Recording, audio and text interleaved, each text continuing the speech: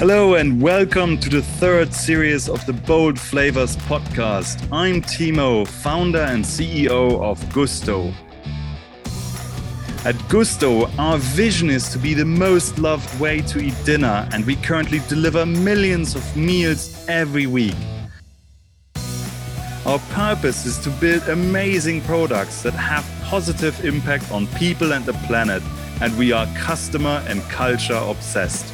From every episode, you can expect frank and fascinating conversations on leadership, what makes a person tick, and scaling businesses. Since starting Gusto in 2012, I have spoken with so many amazing, inspirational, and talented people who have shaped my thinking. This podcast is all about sharing some of these experiences with you. Today, I'm talking to Paramjit, the founder of Ant Digital. Ant Digital is a digital consulting business bringing tech skills and capabilities to global businesses. He scaled to 1,000 people, raised growth capital, and is innovating the consulting business model since founding Ant Digital in 2014. Before founding the company, he scaled another consulting business to 300 people and successfully sold it after 10 years of running it. What I love the most about Paramjit is his focus on people and culture. He thinks incredibly deeply about culture and talent and is hyper-intentional about designing the right system for people to be at their best. In this episode, we talk about his journey from India to the UK's Midlands at age 7 and how it influenced him.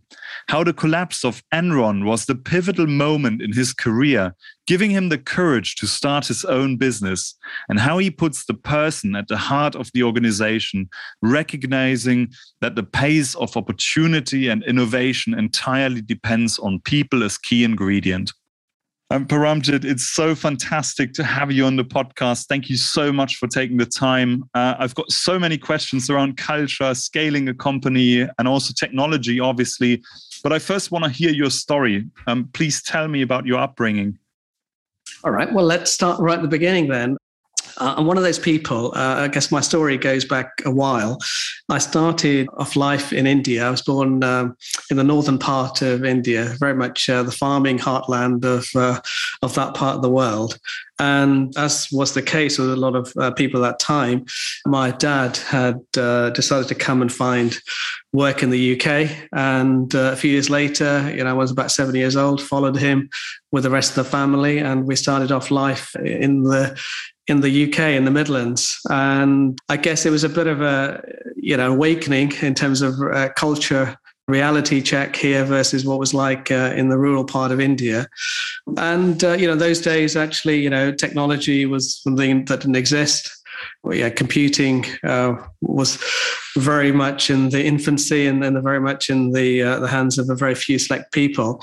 But somehow I managed to find some passion, particularly with the launch of the BBC Micro and the ZX Spectrum. That caught my fancy, and that gave me a lot of opportunity to, I suppose, get into something new where I was equal amongst others. And we're all sort of starting the ground at the same sort of basis. And so I really latched on to computing and IT at that time. And that led me on to study, computer science, electronics at university. I went on to having okay GCSEs and okay A-level results, and then did very well at university through the passion really into this subject that was really emerging. And so, after university, started my career in technology, writing code. Particularly code when at that time it was hard. Those days writing anything took months and years to get live. But I started really in the very basics, very early days of programming and building technology, building code at the time to connect Unix to mainframes to Windows 386 devices at the time. Really embraced the technology and emerging sort of area. And then after that, really sort of continued to grow my career in consulting and with the big companies, and all going really, really well. All having a good time. And then I suppose what really changed the game for me was really when Enron came along, as if you remember, Enron was a massive organization in the US, and Arthur Andersen, which is the firm I was working for at the time, were its auditors. And something in the US happened which caused the collapse of the whole of Arthur Andersen. And something that you could never imagine, a big company with the pedigree and background of Arthur Andersen just not existing anymore. That was a real sort of wake-up call for me, and really made me realize that, risk is all pretty relative. Risk in small companies is probably just about the same as the risk in a very big company like an Arthur Andersen at the time. And so I thought, actually, I'm going to do my own thing. I know what I'm good at. I know what I enjoy, and I'm willing to take a bit of a risk and start on my own. So I started my own company, doing IT consulting, helping IT directors with their transformation agenda. I started that company in 2003, grew up to about 300 people. And in that journey, learned a lot around, growing, particularly people-based company. Had a lot of fun, did some amazing stuff for organizations, big and small, but learned a lot. 10 years into that, an opportunity came up to exit that to a US business. And I thought, actually, time is right for this thing to, go its own way. And having learned everything along the way, for me to do something slightly different. And that's kind of what brought me to kick off And Digital about 8 years ago. And just before we go there, I love the overview. And I mean, you've clearly experienced so much, but I just want to focus a little bit more on kind of culture and values and your upbringing. Yeah. And I wonder if you have a story that kind of, talks about how you came to the UK, age 7, to the Midlands. Like, how was life like? I can't even imagine how different it must have felt. Yeah. Like I say, it was a big culture change and a big shock coming from a place where we lived in the middle of nowhere. Some of the comforts that you enjoy here that the Western world enjoyed, like electricity, didn't really exist. And then coming to the UK at that sort of age, very formative early years, but coming to that sort of at that time, it was a completely different world, and not knowing a word of English as well, and not not understanding the culture, the norms. It was a big adjustment for me and the family, and also it was a tough time, I think, generally. And coming into a culture that is not at that time certainly wasn't welcoming of foreigners. Wasn't the easiest of times. But the thing is, I suppose in life, and that's certainly what I learned in the early days, is that you have to sort of gravitate to something you enjoy, something you value, and focus on those things rather than necessarily all the things that you can't control or the things that you can't influence as much. And in terms of values you have today, I don't know, work ethic or family first, or what do you think is kind of directly related to that experience? Well, I think actually, work ethic to some extent, but I think family is a really important value for me, and I think a really important value, I think, in business. But certainly for me, family, coming from that kind of background and acting as a family, helping others, helping each other out in difficult moments. Yeah, and actually being there for each other, I think, is a really deep, and certainly in my culture, certainly back in India those days, the extended family, looking after not just yourself but your community, doing something for the community, is a really important part of what we're all born up with, and a deeply ingrained into who I am. I'm not necessarily a practicing Sikh, but Sikhism is my I guess religion, and Sikh is also about helping others and actually giving back. And so I think that ingrained value probably stems from my childhood and where I started from, really. Thank you so much for sharing. Really fascinating. And then, so if we fast forward, Enron is collapsing, and you alluded to, everything you believed in, I guess, from a risk perspective is changing. Your relationship with risk is changing. Yeah. It gives you the license to think about starting your own company.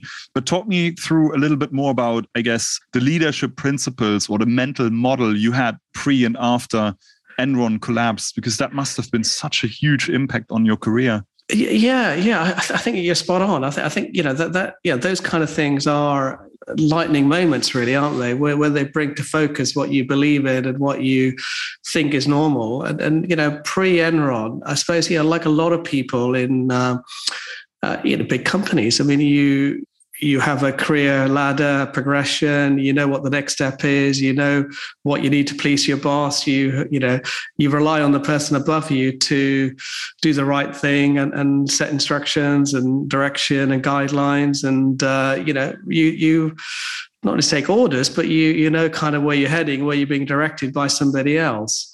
And when something like Enron happens, certainly for me, what it made me realize is that doesn't really happen. I mean, we're all human. We're all kind of trying to figure out the way. Just because you're somebody above you, I'm not sure they have any more or less control over the future than you have. Just because they are, a few years senior than you or whatever, I'm not sure it makes that much difference when it comes to moments like that. Moments where the organization may or may not exist. And just that brand of Arthur Andersen or Deloitte or Accenture, whatever brand you work for, it's a brand, but it's not who you are and what skills you have. And it will, it helps, but it isn't what defines you. It is not what's going to make you successful or not. So I think from a leadership point of view, I think Enron and the moments like that does cause you to think about you as an individual and what you're doing and what you're relying on from other people and what they can really deliver on. Because some of the things something like Enron, I mean, companies go bust. It's not because the individual is incompetent. It's just not everybody can control everything. Yeah, really powerful. So you kind of, from a leadership perspective, as you said, you reflected, you kind of figured out what your own principles are, that what you perceived as normal is quite a fragile construct. But how does that then lead you to conclude to start your own business? That's still a big step forward. Yeah, it's a really, I mean, I think starting your own business is a really frightening thing. And I think as much as everybody wants to kind of do their own thing and start their own thing, be their own boss, I think it does take a lot of courage. It takes a lot of, confidence. And I think it's where the family, I mean, for me, certainly where family comes in. I think you have to have people who can push you a little bit, who can say, I believe you can do this. And I think that, to me, starting my own business, was feeling confident that I know something that the world may value, into the professional services. But having the kind of the support and the courage from other people and the confidence from other people saying that you can do this. And I think that combination of your own ability plus other people who believe in you and think that you can do it and support you, I think that combination certainly for me was the trigger. I knew I could be in technology professional services. I knew I could do my work, but making that brave move of being an employee with good earnings to do your own thing requires somebody else to say, yeah, you could do this. It just reached that point and where, I was wanting to do something. I wanted to start my own thing, but actually just required a few people, my family, a few friends, actually a few prospective clients to say, hey, Paramjit, you could do this. Go for it. And I think that always you need that kind of trigger to make that sort of leap. And that's kind of what happened to me. I know Enron, I thought actually, I could do this, but it still required somebody to say and people to believe that I could do it and give me that confidence. And either that's through friends, family, clients, whatever. But I think that made it possible to actually resign and say, right, let's put some money and let's start. Really fascinating. I still remember how I quit my job in 2012, almost 10 years ago, and how daunting it felt going away from a relatively good salary or great salary to no salary and the motivation it kind of brings. And I love the points you made on confidence.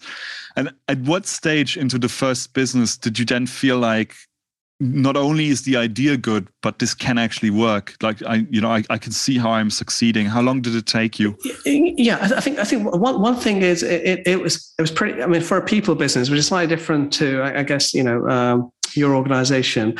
For a people business, one thing I realized in hindsight, it doesn't take much. I mean, in a people business, we are selling talent and skills. And as long as you have good people and good skills and you're focused in a market where there is a need for skills, you can be successful on day one. It's just a question of how much a risk you're willing to take. Do you hire head of demand? Do you hire just on the back of demand? That's really the only equation. And certainly in my business, my first one, we were being a bit cautious. I was, I had invested some money, but it's always daunting. You don't want to run out of money. So I was only hiring on the basis of demand, but demand for smart people was always there. So it was, I suppose, success in the sense of, having revenue, having income, having people. That happened pretty much on day one. It's just the growing of that took a bit longer because, growth has different challenges. But in terms of getting going in a people business, which doesn't require a huge amount of investment up front, it's really easy. I'm surprised more people don't do it. Yeah. I love the differentiation, and I do think you're such a unique person, or you not only had the courage, but you managed to then scale it. And you're right. I mean, the barriers to entry for consulting business are extremely low. Anyone can start it, but then scaling is the real challenge. That's the scale, yeah. So talk me kind of through the growth pains at the beginning. What were kind of the key parameters to really figure out to make this business a scalable business? Yeah, and I think that to answer that question, I think I've done it two ways. So I think in my previous business, grew that to 300 people, took 10 years to get there. And certainly, figured out a lot of growth sort of points in that. And in my current business, we've basically gone from 0 to over now 1,000 people in 7 years. So there's definitely what I did in my previous business and what I've done in my current business is very, very different in terms of scaling.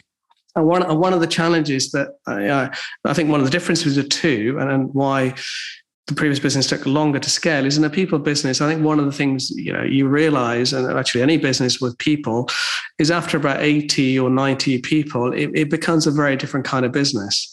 The communication challenges, the inefficiencies, the processes, the systems, I think there is an inflection point around 80, 90 people where you don't know everyone, where, there's a lot of, everybody in a room meeting together.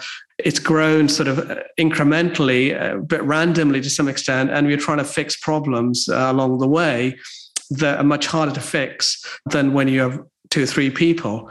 And so at the 80 or 90 level, I did feel, some real challenges of growth that are more representative fundamental business model issues or operating model issues that you can't get past unless you fix it at the beginning. So in the and example, we spent probably 5-6 months without chasing revenue, and we try to design a scalable operating model for and that try to address some of those. How do you go beyond 80 people? How do you keep that focus in a business? How do you retain a set of values and a way of working that is amenable to scale? And rather than fixing them on the fly, which is really hard, how do you design them at the beginning and ingrain that into the very first person you hire? So growing, particularly a people business or with lots of people, I think my belief is that unless you think about it up front, it's very, very hard. And after about 80 people, it's harder to then change something. It can be done. It just takes longer. And so you were incredibly intentional about how to design the operating model. Can you share some of the lessons learned from the first business that then influenced that decision? Yeah. So in the first business, for example, as you grow and you hire senior people in particular, every senior person comes in with their particular preferences and biases and what they've experienced, and they want to be, they're a senior person. They want to do their thing their way. And so you end up with this very dilutive effect of senior people in terms of what the business stands for, what it does, how it does it. So in my previous business, for example, every time we hired a director, they wanted to do, we started off doing IT strategy and IT transformation, but the next director we hired was very hot on, change management or human capital management or transformation or finance. And that's what they want to do. They go and sell that, they go and deliver it. And then over time, you end up with this dilutive effect to where everybody's doing bits of everything, but you're not great at any one thing. And people, aren't necessarily growing in a very thoughtful way because it's driven by almost ad hoc in terms of what the clients demand or what the clients, want you to do. And so it gets hard to scale that kind of business, in my view, with consistency of purpose, with focus.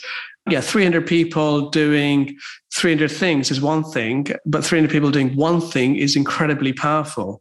So my previous business, we were doing well and we grew well, but we were getting very much at that point where to continue growing, that focus, that sort of sense of, what we stand for, what we do, how we compete with the competition, you lose that edge if you're doing too many things when you're too small. And I'd love to understand that dichotomy of the dilutive effect versus the power of diversity slightly better. Like, how do you harness the power of diversity whilst keeping people focused? Yeah. So what I learned, this is my learning, is what I learned is you have to start with a very clear blueprint of how you are, what you are as a business, how you want to work, how you want to go to market, how you organize internally. I think you have to have a bit of a blueprint to start with. What that does is it makes sure that every person coming into the organization at least has a shared starting point, and they make a choice about starting into a company with a precise view of how they want to operate and work. If they have a very different view, perhaps it's not the right company for them. You do end up with self-selecting in terms of the kind of company that you want to participate in. But then what you have to have, because life isn't stationary, things don't stay still, and you want to be opportunistic, you want to be open to new ideas and markets and challenges. What you then have to have is a very precise way of evolving that model in a very thoughtful way. So you listen, you understand what's going on in that model, and you fine-tune things, you adapt things in a very thoughtful way. Almost like you're starting, I think the analogy is much more, if you think about human biology or in nature, you have an ecosystem of cells and dynamics that are going on. You're part of that, but they evolve naturally and you fine tune. Some cells die, some cells, grow faster. And I think organizations, if they start with the blueprint, that's great. And then they evolve as they learn, as they adapt to the environment, to what people bring in. As long as you're constantly adapting, then you do bring in diversity of thought, you do bring in new ideas, and you continue evolving. But the core blueprint, the core principle structure has to be relatively stable, and it's about meaningful, thoughtful evolution rather than knee-jerk, this guy wants to do X, so let's do that. This person wants to do this, let's do that. And I think that, to me, is the difference in that thoughtful, evolutionary approach to business and business change. I love the intentionality you use to kind of figure that out. How do you find the discipline to work on the business, not in the business all the time, to kind of to recognize these patterns and to make these very thought out kind of changes? Yeah, that's the other thing I've often found is, it's certainly my previous business and generally as a consultant is, this comes back to another thought I had, which is I think human beings are wired in certain ways. And I think it's hard to ask the same person to run a successful business, to run a budget, run a plan, deliver that revenue, execute on a reasonably precise thing. And at the same time, think about how you change that thing to imagine something that might be happening in the future and how you kind of adapt and change that.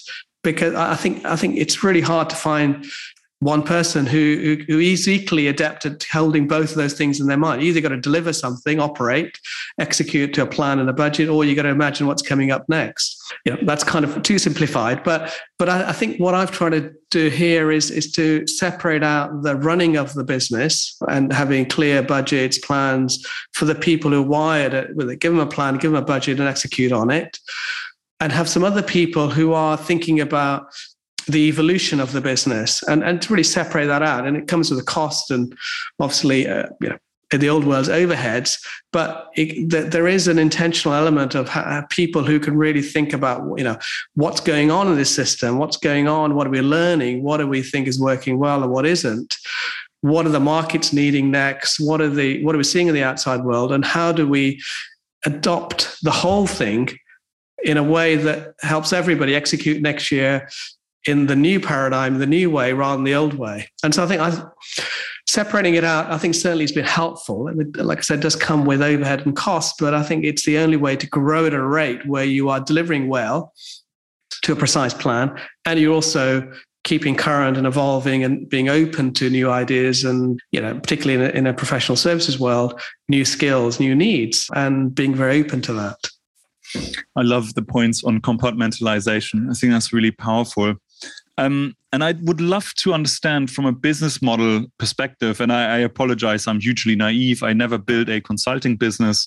But to me, from the outside, it feels like the only avenue to generate more revenue, more profitability seems to be more people, more consulting hours sold. Is there like a way to decouple scale from people in your business? I mean, you're spot on. I mean, you've been a consultant or familiar with the consulting business. I mean, fundamentally, it is about people, a number of people, days worked at some sort of day rate. I mean, it comes down to that kind of equation from a business model point of view. Now, the scaling thing is interesting. I think if you were to think of traditional way of scaling consulting, it's about building pyramids, bringing more people on, promoting people, and you end up with bigger and bigger pyramids. I mean, that's kind of what the consulting profession, how it grows. I think the way to break that and is to grow in a much more product-like business, if you like, where, you have you don't grow in a pyramid, you grow in repeatable chunks or repeatable units. So in AndWorld, we call that a club. A club is a construct of about 80 people with a leader, with 80 people, developers and product people. They work for about 10 clients and they have their own space, their own leadership, their own Christmas parties. Everything is thought of as operated as a 80-person business. The way to scale something in this model, the way to scale that is to build more clubs that are essentially similar in the way they operate, and to keep them always sort of relatively distinct and separate. And that gives you scalability in a much more product-like way. You just build more clubs. Now, it's not quite as easy as that, but that's the way I've seen it in terms of how I've approached scaling fundamentally a people business rather than going with a traditional model. This is a way of building a club and then replicating more and more clubs. It's really, really fascinating. I've never thought about it. And I mean, would you consider building a piece? I mean, I'm surely you have considered it and concluded, no, it's not a good idea. I'm still asking because I'm curious. But would you consider building a piece of technology and then selling that piece of technology? So doing a bit of licensing, because clearly most of the customers are asking for very similar things, I would imagine. Well, yeah, this comes to a slightly different perspective. I think one of the things in business, you have to be really, I think this more than anybody, I think you have to be very clear and purposeful about what you are and why you do it. I think there's a big difference between selling technology, whether it's product or a widget or a service, to selling what's fundamentally talent and skills.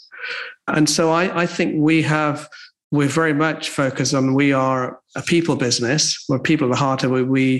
We make money through our people. One of the things we are looking at, and one of the things that we're looking at technology, which is how do you get people to be able to do more work? I don't mean more hours, but how do you get them to produce more stuff using technology as a kind of an accelerator? How do you give people, frameworks, tools, low code or no code sort of technology, the things that enable them to produce more stuff using the same amount of time, so they have a bigger impact. So we're looking at those ways of giving people a chance to produce more and do the more interesting work rather than the more sort of basic work. But I think as a business going into a business where we sell software fundamentally, I think it is a very, very different business. And I, for one, would say I don't know how to run a software business. We're not geared for a software business, and it'd be very difficult for us to coexist with a very, it comes back to that purpose. We're here for a reason. We do that one thing very, very well. I think for us to then say, actually, let's do a product, it's a very different kind of proposition for people, for clients, and for the business model. So I think we've steered away from trying to do too many things. I think that makes perfect sense. Thank you so much for sharing. And I'd love to talk more about the people side. You mentioned very prominently. Well, I guess what are the reflections you have around building a really great culture people love working in? Yeah, so my reflection on culture and building something that could scale is particularly important for me. I think first of all, you don't have to necessarily define it, but it has to be intentional. It has to be from the very top. I think you have to think about why you do what you do and the values that are important to you as a leader. That permeates through everything that you do, every action you take, every decision you make. You may not have the best boilerplate, on a wall somewhere, but having clarity on what you believe in and why you're doing something, I think is fundamental. I think the second thing is, I think that has to be baked into the operating model, the operating construct, so how you make decisions, how you do things as a company.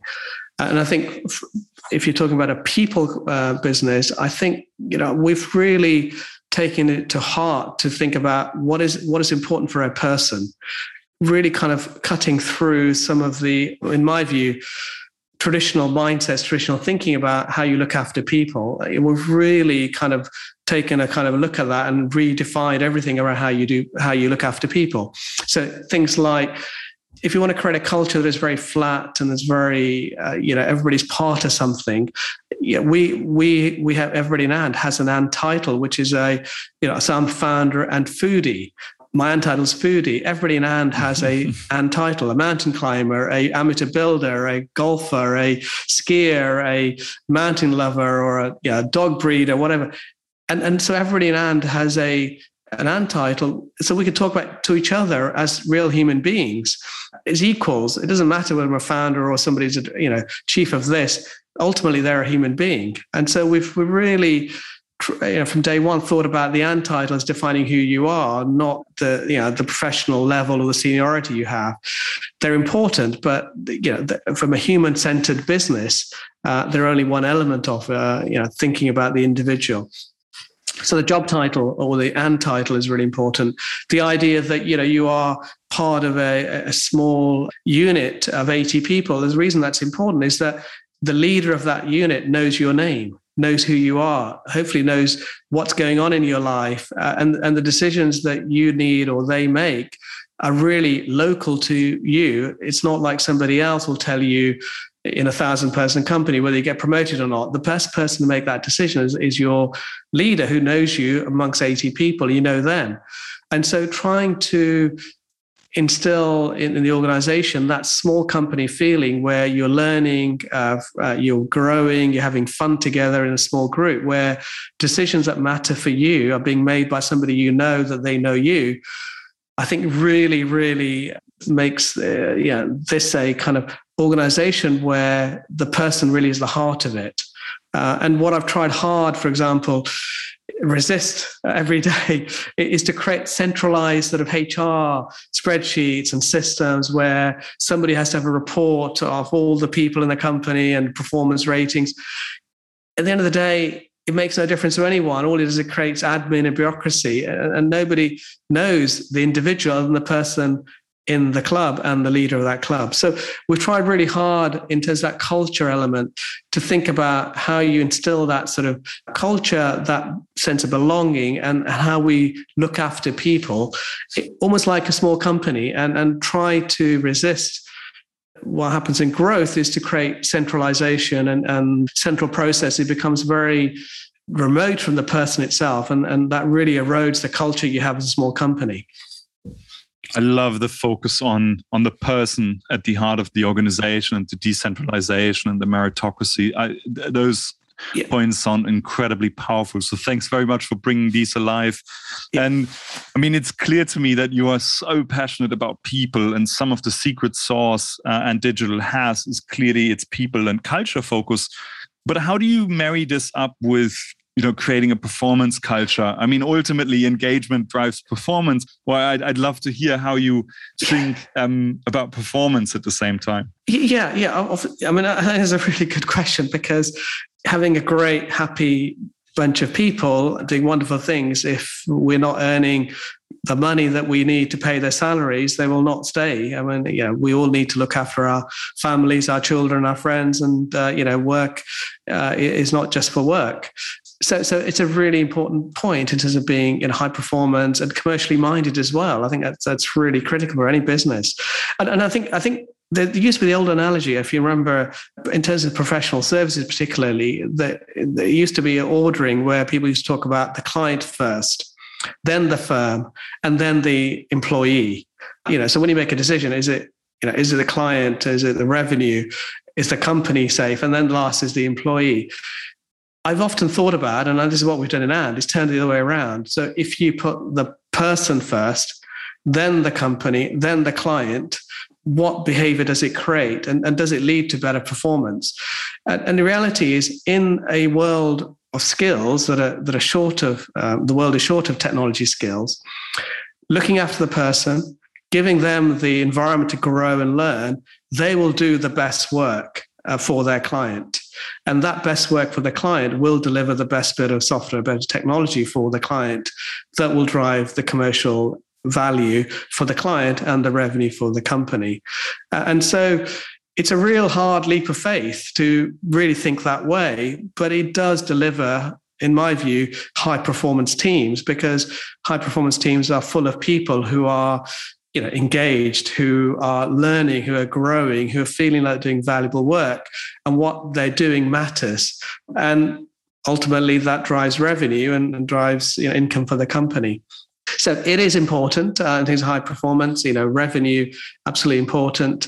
But I think there is a logic. It's very hard to model, but there is a logic which says, actually, if you focus on, particularly in a world where there's a shortage of talent, if you focus on the individual, make it a great place for them, they are motivated, you surround them in an environment where they're learning and growing with peers and other people in the client, they'll produce their best work, and that delivers real value.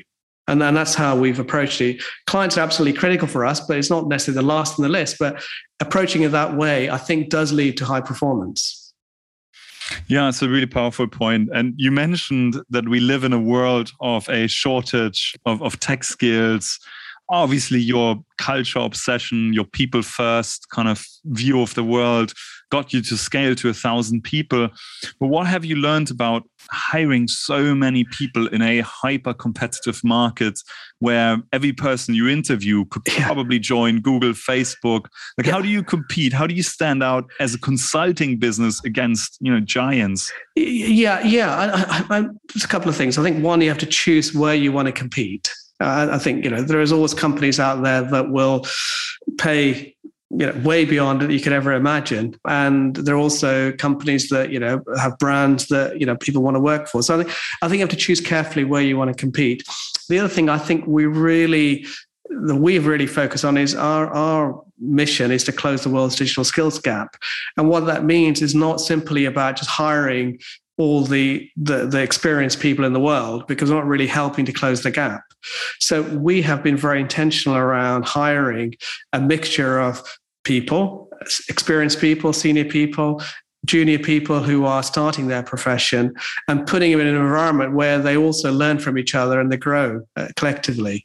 And so when we think about competing for talent and growing, I think you have to be very intentional about, in a competitive environment, how do you attract a blend of skills, a blend of talent, a blend of experiences, and how do you put them through some sort of experience where they learn together, they grow very quickly, and then support them to do great work.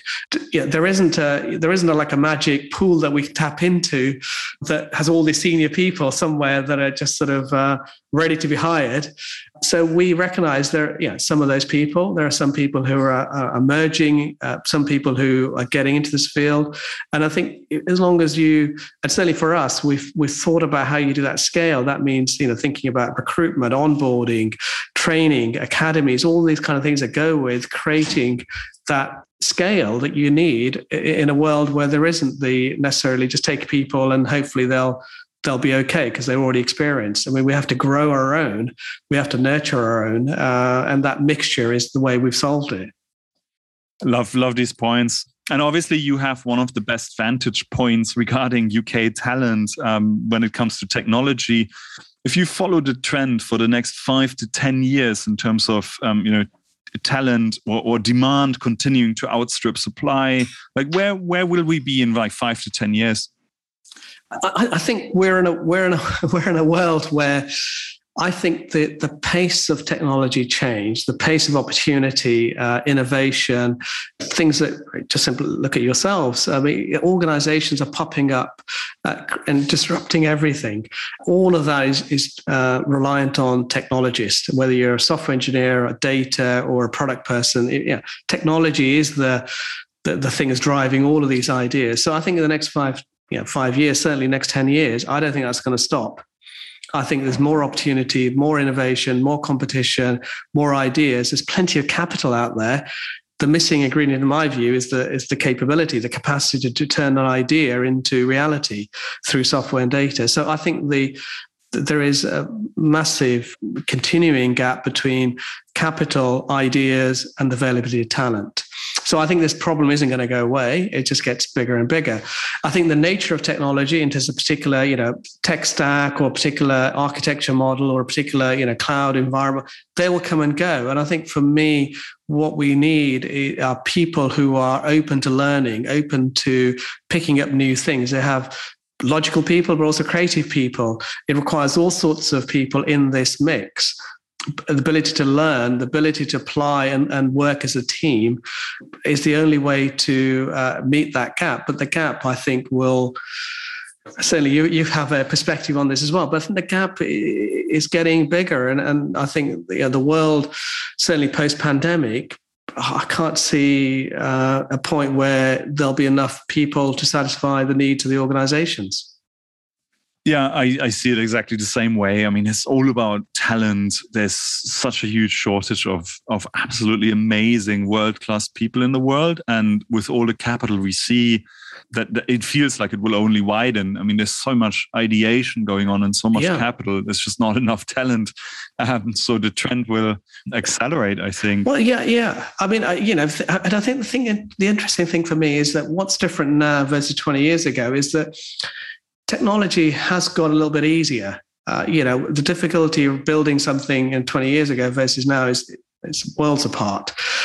So it has got easier and it's got simpler. So now it's about taking an idea, thinking about it from a real user point of view, and then putting into code, scaling it, and there's still challenges, but it's not as difficult as it used to be. So it's got a lot easier. And the other thing is, I think the old days of can you just bring in a package or just put something in and we're done? I think that world is gone. I think the combination of speed of change, innovation, ideas, and the simplicity means actually more organizations want to, particularly for the things that really drive, opportunity, new ideas, things to market. They want to plug and play. They want to, build on things, integrate things, those kind of things. And that will always require skills.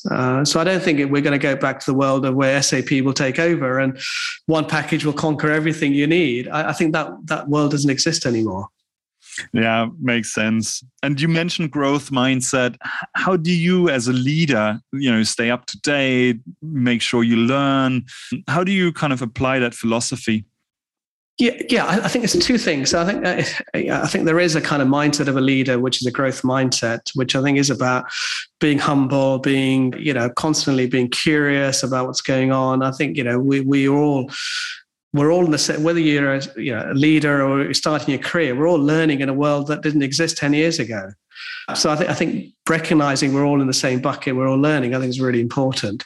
I think the other thing I've done is, certainly in my previous business and this one, is surround yourself with people from all sorts of backgrounds and experiences, whether you call it an advisory board or a operating board or whatever. People that can constantly be holding you to account as the founder and CEO and that person at the top. It's very easy to believe what you think is right is the only way. And having people who are not in the business saying, actually, hang on, you haven't quite figured that out well, or have you thought about this or that, I think is really, really important. So I've really tried always to operate, my previous business and this one with a bunch of people, my advisory board, who I can bounce ideas on, who can provide a perspective. If I've got a difficult challenge or I'm something thinking about, I can bounce around with them. And also if I run something by them and I think I figured it out, a number of times somebody will find a different angle, a different perspective, just because they're not as close to the detail or not as closely tied to it. You learn so much. You question yourself so much, and you think about a problem so differently. Yeah, I have to say the best decisions I've made, I'd like to say I've made them, but actually they've always been on the back of bouncing around with other people, some in the company, some outside. And I think that always helps from a learning in the moment, as opposed to, going away for 3 months at a time and trying to figure out all yourself. I think learning for me is real time. It's actually conversations, it's calling upon people. It's sort of having that courage to say, I'm thinking about X, do you think this is the right way or whatever? I think that's, to me, is the way to learn. Yeah, no, I agree. It's so fascinating when I look at the decisions I make and I dissect them, and like how much I gain from the advice I get from people in the business outside. Is really, really fascinating. Yeah, and I think that's it. I think it's learning, and I think, but it is easy as a leader to think you know it all and to get caught up in your own sort of thought trail and lead to a conclusion, which may be the wrong thing to do, because you're building upon your own ideas rather than actually being open to challenge. And so you are curious, you're still learning, you're growing, the organization is growing. After only 7 years, you had 1,000 people. Where do you kind of want to be in 5 years, 10 years on a personal level? Like, what excites you? Well, I think the personal level and what excites me, and at a company level as well. I think for a personal level, the thing that's for me, it's really, I'm on a journey myself, which is, how do you grow a company, an organization that is, global, that is, thousands of people. So we have in my view, I want to see what it's like to take the kind of ideas that we've created at the beginning, this club model, this idea of a small company and a large company. Can we do that when we're 5,000 people around the world? Can we do that where we've upskilled 200,000 people? How, and be like a big company and a small company? And I think for me, where I want to be is prove, learn, understand how you grow an organization, that pace, that scale, and yet retain that feeling of a small human-centered company at the heart of it for the one individual in that group of 5,000-6,000 people. I think that to me is unproven, yes. And I think we've done a lot to get to 1,000, but can we do it at scale, and real scale I'm talking about? And that's to me the thing that I'm curious about. I'm learning, I'm applying, I'm adapting, I'm listening. We're learning how things are working today, how we need to evolve those. And that's the thing that kind of keeps me going, because there are so many unsolved problems. Well, there are lots of playbooks and copies that we could take from other organizations, but I think for us, it's trying to find a way that challenges those core assumptions around an organization and what it needs to be and look and feel like. We really want to challenge that. And I think that to me is the thing that I'm excited about. And that's what drives me, certainly for the next sort of 4 or 5 years, because I think that's the ambition that I have. That's what we're ambitious about as a company. And I'll be watching with huge admiration. And I need to ask about COVID. Fortunately, the world looks a lot better today. We still have lots of challenges. But I mean, I can only imagine that last year must have felt like going from feast to famine to feast in a way. And you're in such a hot market. And then all of a sudden, I can only imagine, but a lot of your customers must have been hit severely by the crisis. So lots of projects with you must have come to an end or stopped or been paused.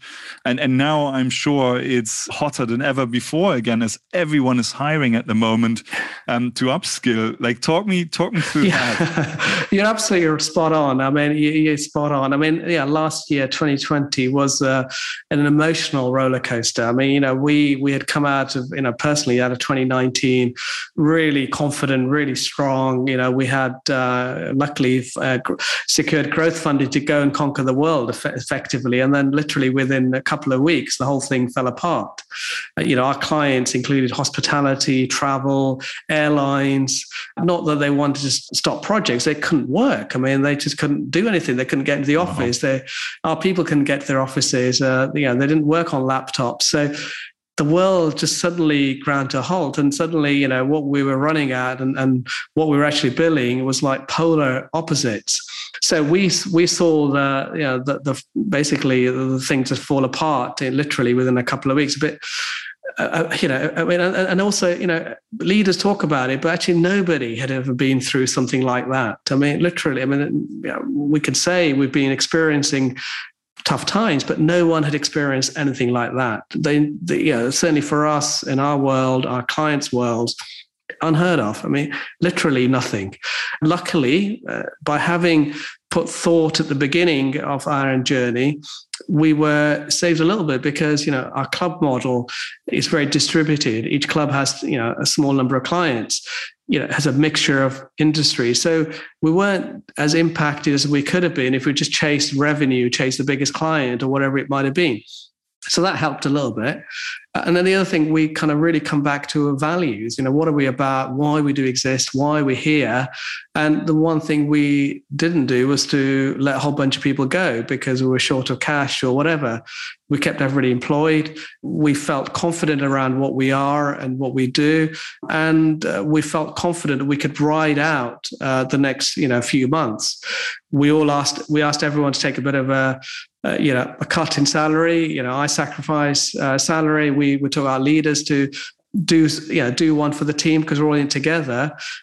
And then literally, within 3 or 4 months, things started opening up, and we ended up growing in 2020 our headcount. We grew our revenue.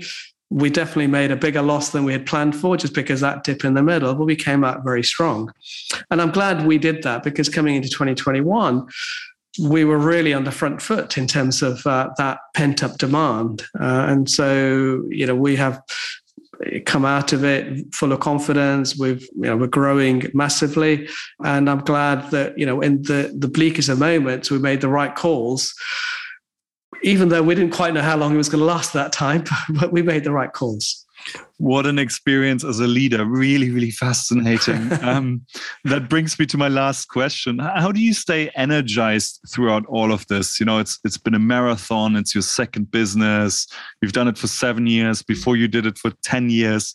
Like that must be very intense and full on. So how do you stay optimistic, positive, energized so that you can energize everyone in the team? Well, look at two ways I'm kind of seeing that. Well, one is I think you're in the same sector. I think we're privileged to be in a time and a sector that is actually conquering the world. I mean, technology literally is the best place to be in my view. Yeah, being surrounded by doing work in this sector, whether you're building a travel app, a media thing, or a money transfer, or food delivery, whatever. We're in a moment in time where we are engineering new businesses, new ideas. I mean, to me, to be in the sector this moment in time where you are redefining everything, it's just to me, massively energizing. We're redefining the world through software and data. So to me, being involved in that space, it's just brilliant. So that to me kind of gives energy. It's a curiosity, it's learning. We are pioneering new things. The other thing that really keeps me motivated and gives me energy is really solving problems in a different way. And it comes back to the problem of how do you scale an organization? I think if I just wanted to do something just the way that everybody else does it, I think it wouldn't be that exciting. It wouldn't be that interesting. And there are plenty of ways of growing a 10,000 person company, that doing software. You can build a nearshore development center and pile it on and sell big programs. And you could do that. We're trying to do something, and I'm trying to do something in a different way that proves that you can be big and small at the same time. And I think that to me is really exciting, because there's new learnings, new challenges, new ideas there. And I think that, and it's not something that somebody else has done. So that to me is like worth doing. And that energizes me to figure out, not necessarily new ways, new solutions, but new ways of putting together old ideas or ideas that existed, but new ways that help you solve problems in different ways. And those two things really, keeps me energized. Well, thank you so much. This conversation really energized me. I loved listening to everything you said. Thank you so much for taking the time. Really, really inspiring, and all the best. No doubt you and Digital will be hugely successful in the next couple of years. Thank you. Thank you, Tim. I really enjoyed talking to you.